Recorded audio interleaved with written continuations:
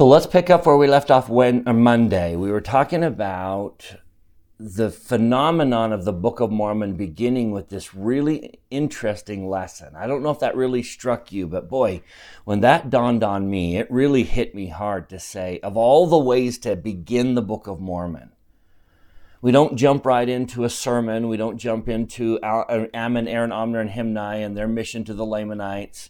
We don't jump in with Jesus coming to the Americas. All of that's coming. The deep richness of the doctrine is coming. Well, it's hard to say that Nephi doesn't do that, and even in 2nd Nephi. But think about how that very first chapter, very first book opens. Outside of the Tree of Life, which is a phenomenal doctrinal contribution. The story of 1st Nephi is the story really of boys. I want to include Lemuel and Sam, but I'm mainly going to focus on Nephi and Laman. It's the story of those two going through a period of trials. And one of them will end 1st Nephi a completely different man spiritually. The other one will fall to a depth like we haven't seen in scriptures. I mean, I would imagine that at some point they were together, that Nephi and Laman were, maybe when they were boys, at the same place, but they don't end that way at the end of 1st Nephi. And it can't be that, well, Nephi had easy trials and Laman had hard trials.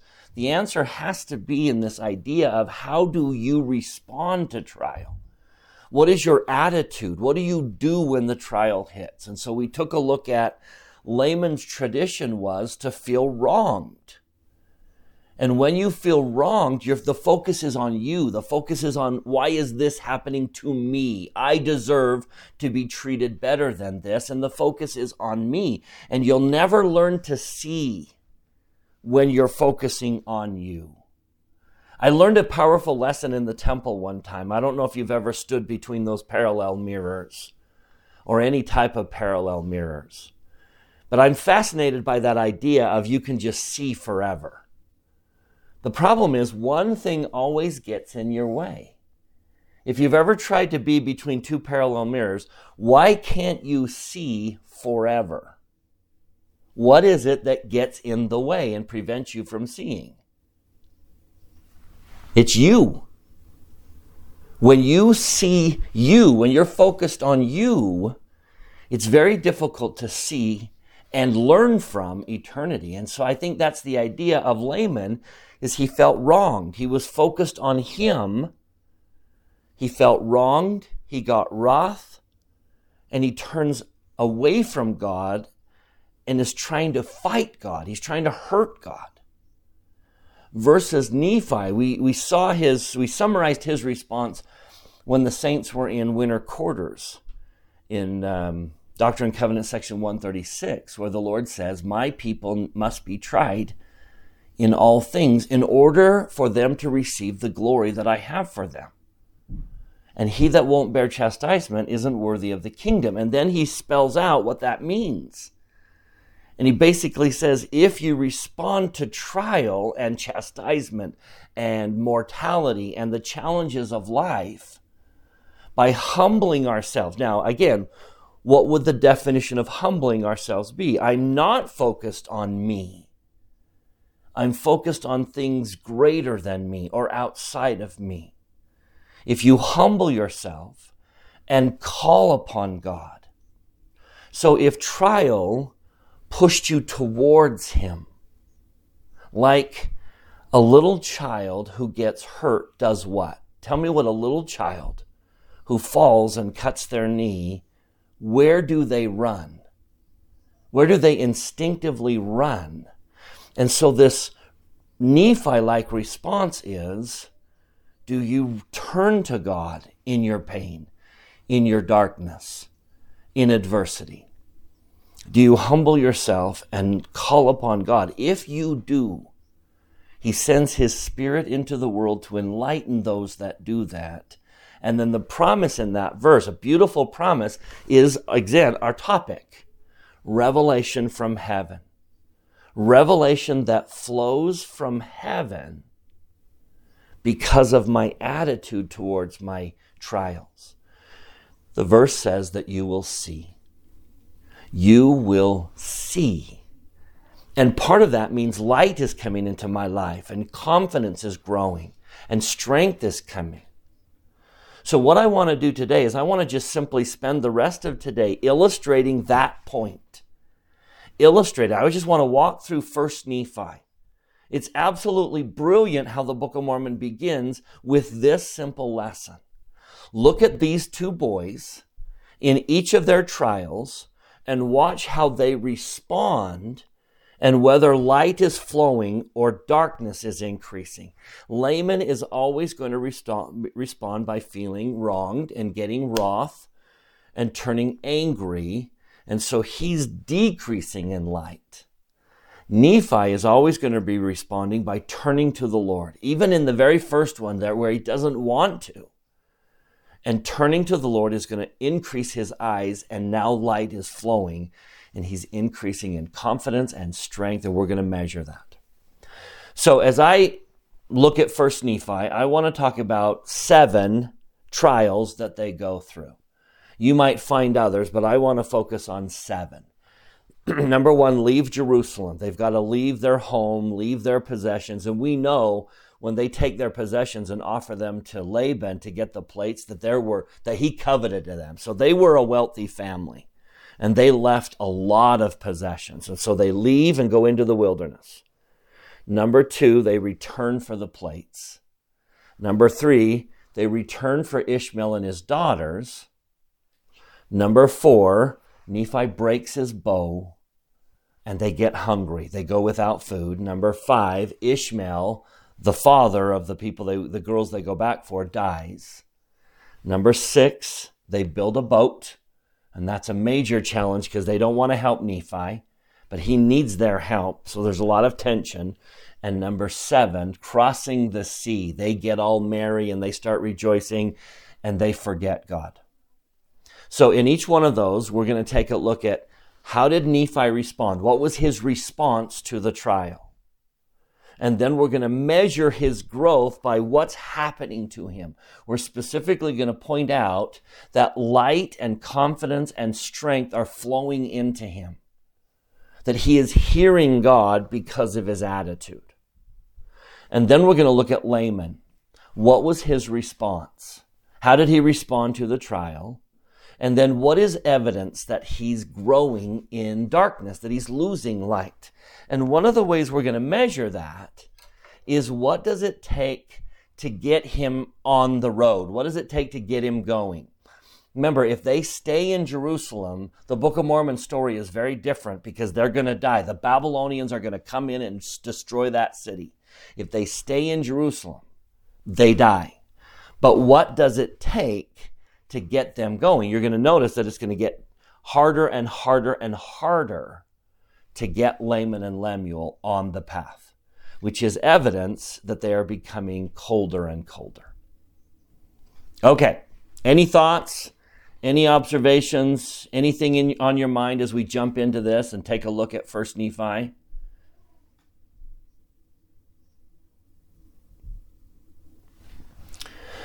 All right, let's do the first one. 1 Nephi chapter 2. The command to leave. Now, I want to focus on Nephi first, and then we'll do it. Should we do negative first or do we positive first? Normally, we would do negative first and then end with positive, but I want to make a bigger point with Laman, and I'm going to show 3 things with Laman. What was his reaction? What is he doing that's evidence that he's losing light? And what does it take to get him on the path? So let's start with Nephi. How about we start with Nephi? Now, the command to leave your home. And this is a young man. Nephi is a young man at this point. I want to hold this one up. I wish I had a picture of Nephi in 1 Nephi chapter 2. I wish we could actually say, let's take a picture of him, and we're going to compare that Nephi to all of the other Nephis throughout the book. Because this Nephi does not want to go. This is not exciting for Nephi. And I don't think we need to necessarily rejoice when a trial comes. We don't need to be cheering that a trial has come. but we do need to react by turning to God. So we're going to start in 1 Nephi chapter 2, verse 16. 1 Nephi chapter 2, verse 16. Now, because this world of Zoom just seems to be a little alone and isolated, can I get you guys to share? Would you guys mind reading? That way we're kind of hearing other voices. Dion, would you start by reading verse 16? 1 Nephi chapter 2, verse 16. Watch for Nephi's response. Tell me what you see here that is significant to you. Dion, would you mind reading verse 16? And it came to pass that I, Nephi, being exceedingly young, nevertheless being large in stature, and also having great desires to know of the mysteries of God, wherefore I did cry unto the Lord, and behold, he did visit me, and did soften my heart, that I did believe all the words which had been spoken by my father. Wherefore I did not rebel against him like unto my brothers. Okay, anything jump out at you guys? Does his heart need to be softened? I think he's trying to say yes. His heart needs to be softened. He didn't want to do this. I think that's an understandable response to trial. But notice the direction he's facing, and I think that's the key. Nephi sets a tone for his whole life, the whole rest of the book here. I did cry unto the Lord. That's almost the exact verbiage in Doctrine and Covenants 136. If we call upon the Lord and humble ourselves, he visits Nephi just like he promised. He softened his heart. I did believe and I didn't rebel. Could he very much have included the word I saw? It sure seems to fit, doesn't it? I was visited by the Lord, and I saw. He opened my eyes, and I saw. And that's why his heart was softened, and he didn't rebel. Do you see that very first step? Now watch what happens to Nephi. We're going to watch a man growing in light and spiritual power. Just even the very next verse. The Lord had manifested unto me by his Holy Spirit. He's starting to recognize revelation and receive it. Verse 18, he was grieved because of the hardness of his brothers. That's interesting.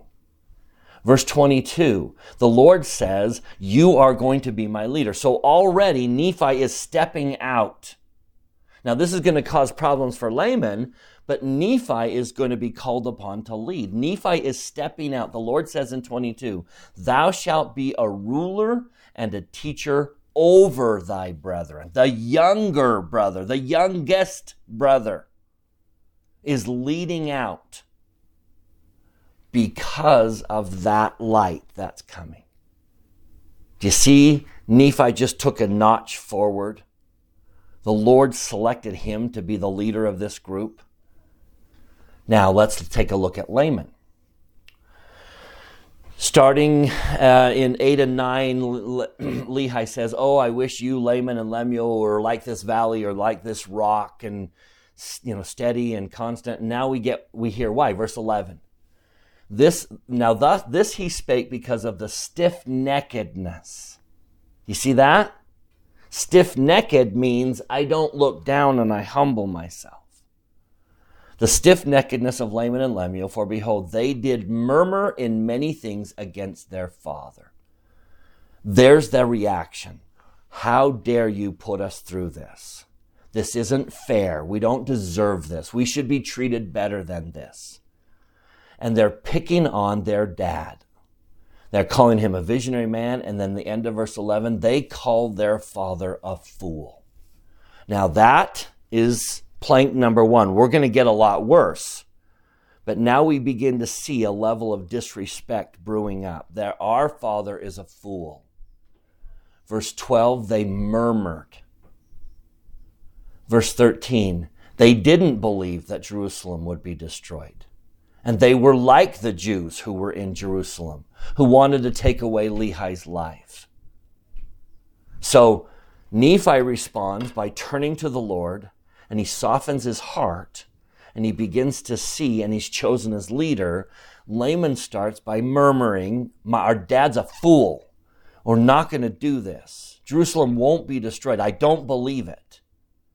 So now, what does it take to get Laman and Lemuel on the path?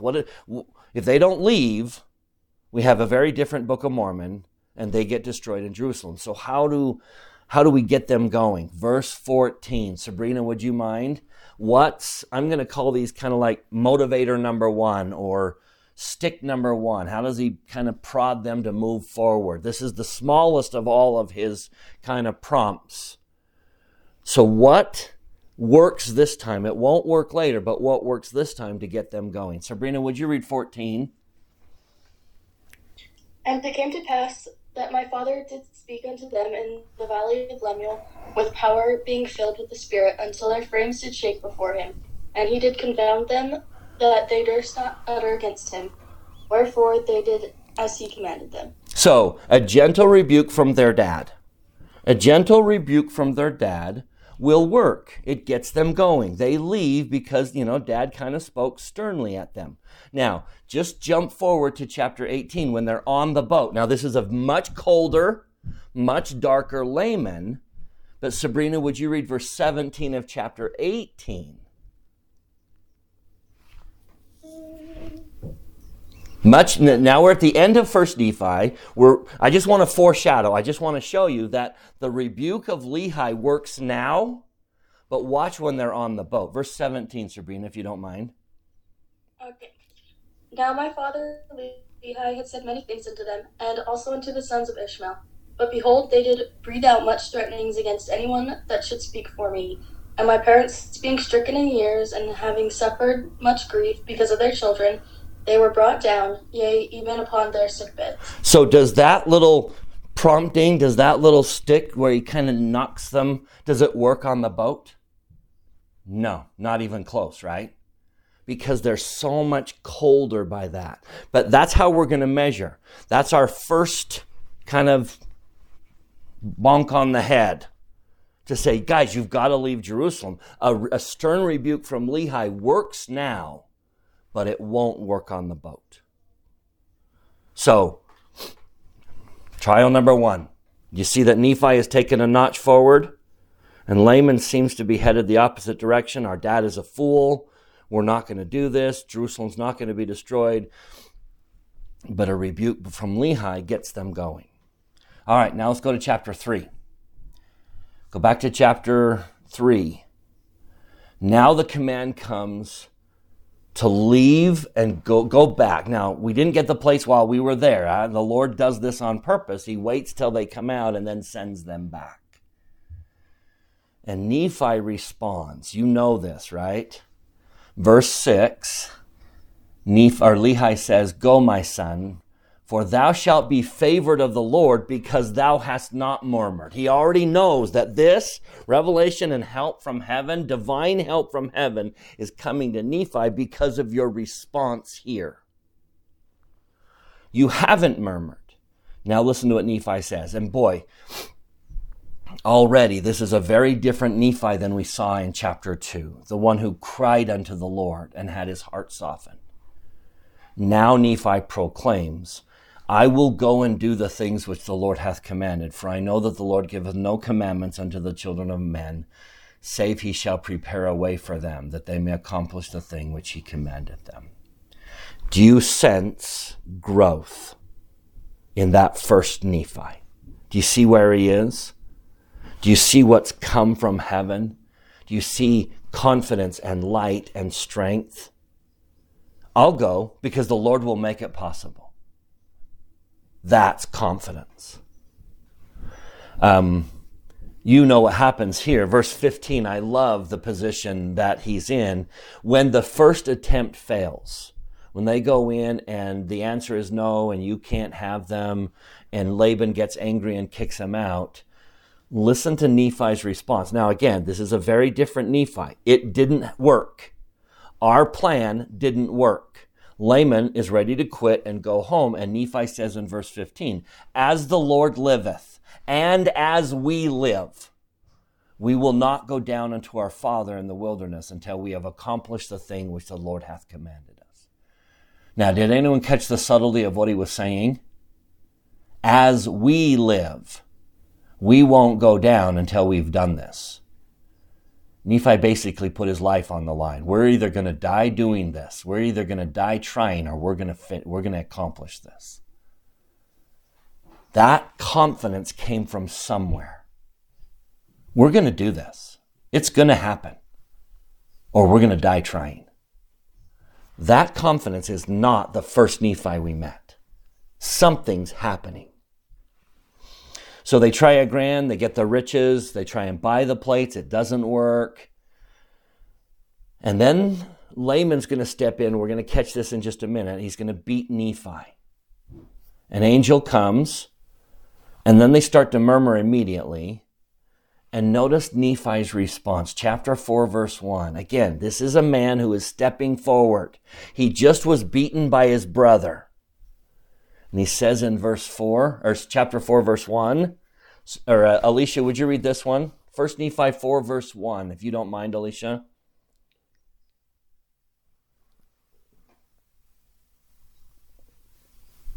And it came to pass that I spoke to my brethren, saying, let us go up again to Jerusalem, and let us be faithful in keeping the commandments of the Lord. For behold, he is mightier than all the earth, then one not mightier than Laban and his 50, yea, or even than his tens of thousands. That is a man of faith. That is a confident man. We can do this.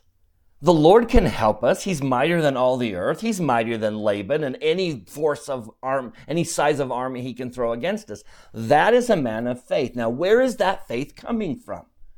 That doesn't seem to be the Nephi that left Jerusalem, that needed his heart softened.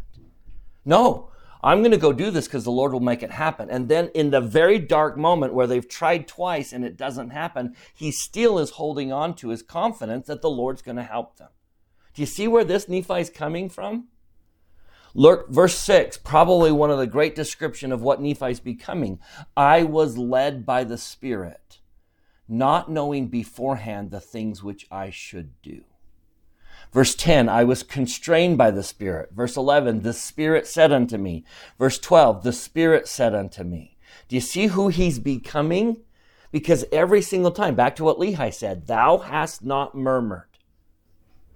And he's kind of had that, okay, we can do this. He turns to the Lord. Even though he has no idea what to do, he turns to the Lord with confidence. And he says, we're going to move forward. Now let's contrast that with Laman. Go back to chapter 3. As soon as the command to go get the plates, Lehi says to Nephi, verse 5, thy brothers murmur, saying, here's the H word, ready? They're going to use the H word. Thy brothers murmur, saying, it's too hard. It's too hard. Now look at that. Nephi's response was, I'll go and do because the Lord's going to provide a way. And Laman's response was, we can't do that. That's too hard. It won't happen. He's looking at himself, always at himself, saying, I can't do that. You're right. You're right. You can't, Laman. Nephi's looking at God saying, I can't, but he can. Do you sense that response in trial? Both times. Laman says, I can't. It's too hard. Nephi says, I can't, but God can. And then he turns towards him. Now watch what happens. After they fail the second time, verse 28 of chapter 3, Laman and Lemuel did speak many hard words unto us, their younger brothers, and did smite us even with a rod. He's gone from our dad is a fool to physically harming a younger brother. They are beating Nephi. You see what's happening? Nephi's being led by the Spirit, and Laman is beating his younger brother. Now, what is the stick? What is the poke? What is the prod? What is the tap on the head? What is the, pat on the back to get him going? Verse 29. An angel appears and stops them. An angel came and stood before them and spake. See that? If Lehi had shown up to chew them out, do you think it would work this time? I don't think so. So the stick has to get bigger. And an angel comes. And notice how they respond even to the angel. Verse 31, as soon as the angel says, hey, don't beat Nephi, the Lord has chosen him as your leader. And then as soon as he leaves, Laman and Lemuel, this is verse 31, Laman and Lemuel began to murmur, saying, how is it possible? How is it possible? Now, 2 trials. Where's Nephi? Where's Laman? Same trial. 2 different responses. Do you see the message? Well, the Book of Mormon is waving its arms. All right. Let's jump to chapter 7. Chapter 5 and 6, they examine the plates. Nephi talks about the set of plates. Let's go to chapter 7. Trial number 3. They return for the women. Now, this time Laman doesn't murmur at the idea of going back for Ishmael's daughters. The trial comes when the daughters are asked to come into the wilderness with them. Now that Laman has women involved, he doesn't want to go back to the wilderness. And that's where the rebellion occurs. But let's start with Nephi. Starting in verse 6, just want to show you that Laman rebels against Nephi and Sam and their father Ishmael and his wife and his 3 other daughters. Nephi obviously doesn't rebel. But now starting in 8, notice that Nephi starts taking that role of leader. He really is stepping into that role. And so he says, I spake unto them. And he's going to chew them out. Verse 12, where is his faith? The Lord is able to do all things according to his will for the children of men, if it so be that they exercise faith in him. Why have you forgotten that? Nephi is chewing them out. He's lecturing them kind of as the leader, the prophet role. He's quoting scripture to them. Laman's going to be angry. So verse 17, how does Nephi respond? I prayed unto the Lord, saying, O Lord. No, this is where he's bound. Sorry. This is where he gets bound with cords. Laman ties him up. We'll get to that in a minute. But Laman ties him up. How does he respond to being tied up? Notice even then, he doesn't whine and say, God, get me out of this. Listen to his prayer. Listen to the spiritual prayer of someone who has taken several notch forward. He doesn't pray, strike my brethren down, get me out of this, woe is me. Listen to his prayer. I prayed unto the Lord, saying, O Lord, according to my faith which is in thee, wilt thou deliver me from the hands of my brethren? Yea, notice this, give me strength, that I may burst these bands with which I am bound. You see that? That's a very different prayer. Give me strength that I can do this. Now verse 18, when I came to pass, when I said these words, behold, the bands were loosed from off my hands and feet. Now as a tribute of who this man is, look at verse 21. I just think this phrase just speaks volumes of who this man is becoming. 20 says, we'll get to why they say this, but they come unto him, they're very sorrowful, and they repent.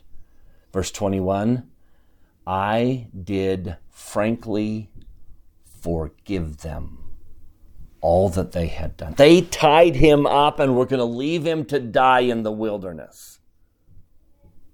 I did frankly forgive them all that they had done. Now you tell me, where's Nephi? If I could hold up that very first Nephi and then look at this one, where is Nephi? And I ask you the question. Yeah. And I ask you the question, why? Why? What has he done? Because he's turned to God. If that isn't the Book of Mormon just screaming out, saying, are you paying attention, people? He is a lot higher than he's ever been. That very reason, he keeps turning to God. He partners with God. So again, this is affecting this. Now let's watch Laman. Ready? What's his response? First of all, when his little brother, well, we got to get to 6. First, they rebel. They rebel. We're not going into the wilderness. They rebelled. And then when his little brother chews him out, verse 16. Dion, would you mind? Watch where Laman is now. 16, if you don't mind, Dion.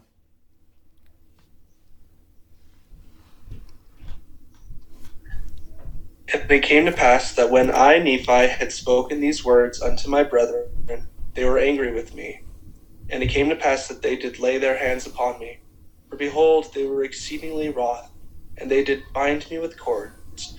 For they sought to take away my life, that they might leave me in the wilderness to be devoured by wild beasts. Now notice, they're not going to kill him. They're not there yet. They will be shortly. But they're not going to kill him. They're just going to leave him for animals to kill him. But they're thinking about ending his life. They've gone from our dad is a fool to beating their younger brother to wanting him dead, even though they don't want to do it themselves. They want him dead. Do you see where these two boys are? This is astounding what's happening. And if you pay attention, I think it's astounding that the Book of Mormon is beginning with this message. They're trying to kill their brother. Now, what is the stick? We've got to get them in the wilderness. If they don't, they all die. Nephi dies, Laman dies, Ishmael dies. They all die because Babylonians are coming. The Babylonians are going to slaughter Jerusalem. We've got to get them into the wilderness. We've got to get them across the sea. So what's the stick that kind of, pokes them and gets them going? Verse 19. I'll read it. They were again angry with me and sought to lay hands upon me, but one of the daughters of Ishmael, yea, and also her mother, and one of the sons did plead with my brethren, insomuch that they did soften their hearts, and they did cease striving to take away my life. The tears of a woman. Now that is a very powerful influence for men. The tears of a woman. Think about it. My teenage daughter got pulled over a couple times, and not once did she ever get a ticket. She just would start to cry, and she'd be weeping, and the cop could never give her a ticket. Ended up always giving her a warning. And I wondered if it was just maybe her tears. I don't know. But think about, tears of a woman. Now, here's interesting. Let me jump you forward to chapter 18. Will the tears of Nephi's wife and will the tears of children soften their hearts on the boat? I'm going to read chapter 18, verse 19. Ready? And Jacob and Joseph also, being young, having need of much nourishment, were grieved because of their afflictions, the afflictions of their mother, and also my wife with her tears and prayers. And also my children did not soften the hearts of my brethren that they would loose me. Now, tears of a woman for trial number 3 work. Tears of a woman on the boat do not. Do you see how cold they are by the time we get to the boat? But it works for number 3. One of the daughters of Ishmael, I'm assuming that's going to be Nephi's wife. Don't you think that's the one that connects with Nephi? One of the daughters of Ishmael cries, and it softens their heart. And they go into the wilderness. Okay, 3 trials. Do you see where Nephi and Laman are? 3 trials. Worlds apart. All right, now we get Lehi's dream, so the big chunk. Now we've got to jump all the way to 16. So from what happens next are Nephi's vision, Lehi's vision, and then Nephi's vision. So let's go to 16. The next one is that Nephi's bow breaks. Now we're going to focus this time, instead of focusing on Laman, we're going to focus on the women, their wives. This chapter is phenomenal. If you will just see, sometimes we get distracted in this chapter. The Liahona, the Lehi murmuring. We get distracted in chapter 16 and we forget to see the simplicity of what I think it's trying to teach. I just want to focus on Nephi's reaction to breaking his bow and the daughters of Ishmael's reaction to their dad dying. Let's just look at that. We'll use the daughters of Ishmael as a symbol of Laman, even though we don't really get Laman's story here. He is mentioned and he does murmur, so I think it's a pretty safe connection. But we're going to focus on the daughters of Ishmael. Now tell me if this isn't everyday life, if this isn't the Book of Mormon teaching us how to live every single day. We are 16 chapters into the Book of Mormon and a very, very powerful lesson. Nephi breaks his bow, and because of it, they starve. Everyone's hungry. It's so bad that even Lehi complains. That tells you how bad it is. But tell me what Nephi does. Verse 23. See the simplicity and the beauty of this. How does Nephi respond to a trial? How does Nephi respond to a broken bow? Anyone want to throw it out there? Tell me what he does.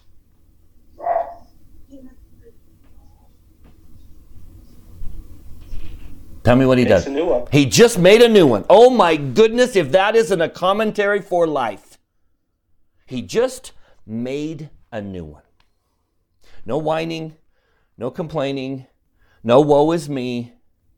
He just made a new one. He went about and did what he could to solve the problem. I have learned so much from this chapter on how to live my daily life. Just do what you can to solve it. There's a solution. I know it's hard, but there's a solution. Let's find it.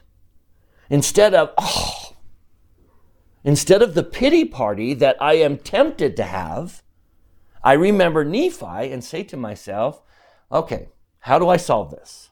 What do I do to solve this? Flat tire in the middle of Sardine Canyon. No spare. We had a car with no spare. Van full of family, kids. Flat tire in Sardine Canyon. No one's around. What do we do? And I just learned a lesson from Nephi. Just make another bow. There's almost always something to solve the problem, or someone who can help me solve the problem. No need to get lost in your emotions. Now, maybe we ought to compare Nephi to the daughters of Ishmael next so that we can kind of see that. Let's jump. Now, I don't fully understand why Ishmael dying was such a challenge, but let's jump to verse 34. Ishmael dies. Came to pass that Ishmael died. And that was very hard for his daughters. I don't know if it was him dying or them leaving him in their... They're going to cross the ocean. They will never visit their dad's grave again. I don't know what it was, but they buried him in Nahum. And they're going to leave Nahum. Not in Jerusalem, where he deserves to be buried. Not in America, where they're going. They buried him in Nahum. I don't know if it was his death or his burial that was upsetting to them, but they are upset. But watch what they do. Watch how a challenge, even a painful one like a death, watch how they respond. Ready? Verse 35. I'm going to read this. I'm going to break it down a little bit. It came to pass that the daughters of Ishmael did mourn exceedingly because of the loss of their father. That's today's trial. Today's trial. Now, let me use an example. I had a sweet daughter who failed her driver test. That was today's problem. She was a little upset and depressed because today she failed her driver's test. But notice what it says. The daughters of Ishmael did mourn exceedingly because of the loss of their father and because of the afflictions in the wilderness. What do we often add to today's trial? See what they just did? I'm having a bad day. Added yesterday. We dig up yesterday's trials. The pain we felt then, we add to the pain we feel today. So tell me what my daughter did. I use her as an illustration because we've all done this. This is so human in our response. She failed her driver's test today. Now what does she do? She looks back and remembers every failure she's ever had. I have failed so many things in my life. And all the pain of past failures and all the embarrassment of past failures is added to today's pain. Now, guess what they're going to do next? Today, yesterday, you can see where I'm going, right? So let's read it. They did murmur against my father because he had brought them out of the land of Jerusalem, saying, our father is dead. That's today. And we have wandered much in the wilderness and have suffered much affliction, hunger, thirst, and fatigue. That's yesterday. Now watch what they do. And after all these sufferings, we must perish in the wilderness with hunger. You see what they just did?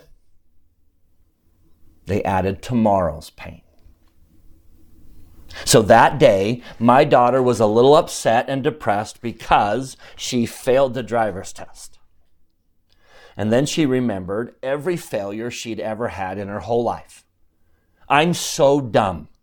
I'm so horrible. I have failed so many things in my life. Now tell me what she's going to do. What is my daughter going to say to herself? I'm going to fail everything else I try. The pain of anticipating failure in the future, the pain of failure, the pain of the current, the past, and the future. Therefore, look at verse 36. Tell me what we all do when we carry the weight of yesterday's pain, today's pain, and tomorrow's pain. What do we all do? Verse 36. Give up. We want to give up. My daughter wanted to just give up trying to get her license. I'm done. I'm done. I'm not even going to try anymore.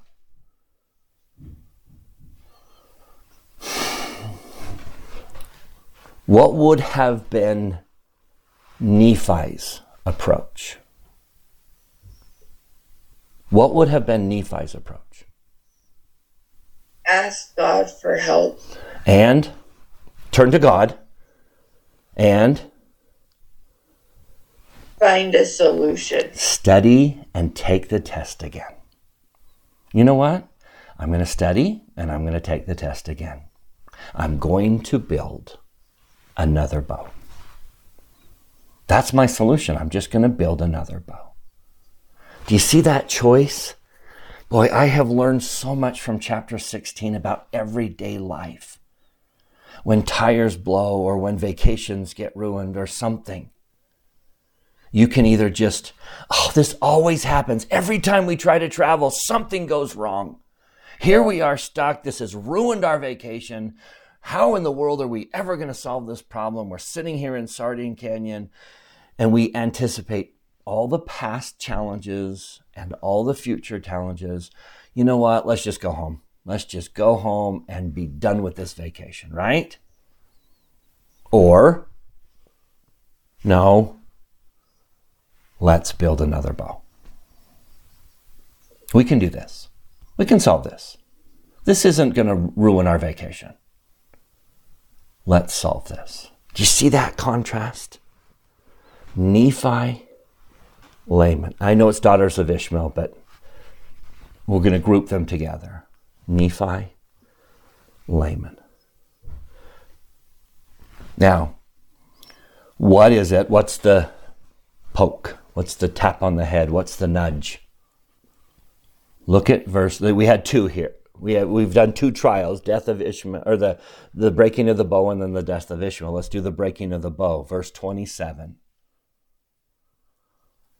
God wrote something on the side of the Liahona that shook them. He just wrote something on the side of the Liahona, some miraculous event that shook them. And then, verse 39, the voice of the Lord did come. They heard a voice. Not the sweet spirit whispering. They heard a voice that shook them and they trembled. And that's what got them going. Now, I'll let you study the last two, the building of the boat. Watch what Nephi becomes. Maybe just one scripture from chapter 17. No, I got to quickly do one thing. Let me contrast when Nephi looked back on his trials. Look what he saw. Verse 2, chapter 17, verse 2. This astounds me. Looking back on his trials, Nephi saw, so great were the blessings of the Lord. So great were the blessings of the Lord, that while we did live on raw meat in the wilderness, our women did give plenty of suck for their children and were strong like unto the men, and they began to bear their journeys without murmuring. Nephi, looking back, saw incredible blessings and all that God had done to preserve them and how strong they were. Now, same chapter, same trials, different person looking back. End of verse 20 and 21. No, I'm just going to read verse 20. Thou art like our father, led away by the foolish imaginations of his heart. And he hath led us out of the land of Jerusalem, and we have wandered in the wilderness these many years.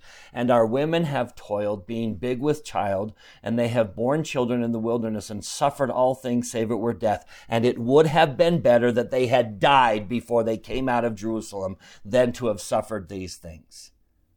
In other words, one of them looks back and says, it was so bad, it would have been better to die beforehand.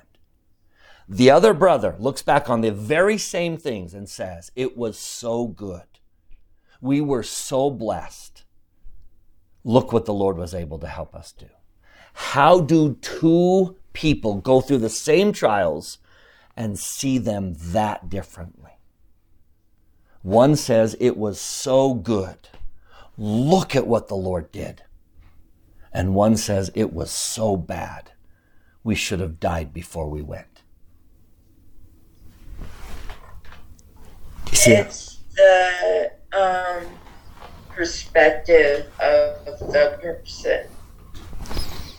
And look how far. Or attitude. Yeah, perspective and attitude. Beautiful description. So I'll let you finish chapter 17, chapter 18. Nephi grabs the Liahona as soon as they free him, and he calms the storm.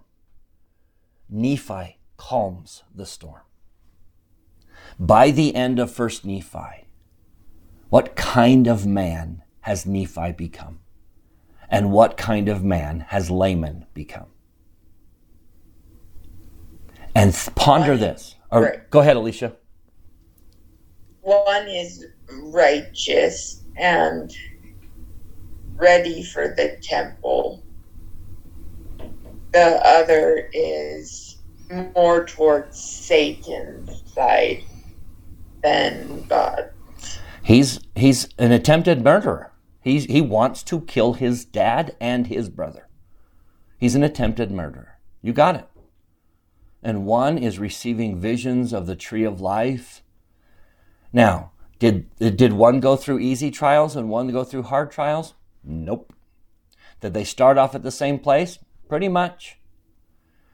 Now, would you ponder this for the next few days? We'll meet on Monday, but until we meet, would you ponder this question? Why does the Book of Mormon begin with this lesson? Why does the Book of Mormon begin with this message?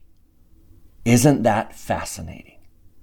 That this is how the Book of Mormon, the scriptures of our dispensation, begin with this story. That's Heavenly Father waving his arms. May we hear that message. May we understand that our families, our trials, and God are the greatest influences in our life. And may we learn in trial to hear him and receive him and be enlightened by him and see because of our attitude, our perspective. I pray that we will hear him in our trials like Nephi did. And I say that in the name of Jesus Christ. Amen.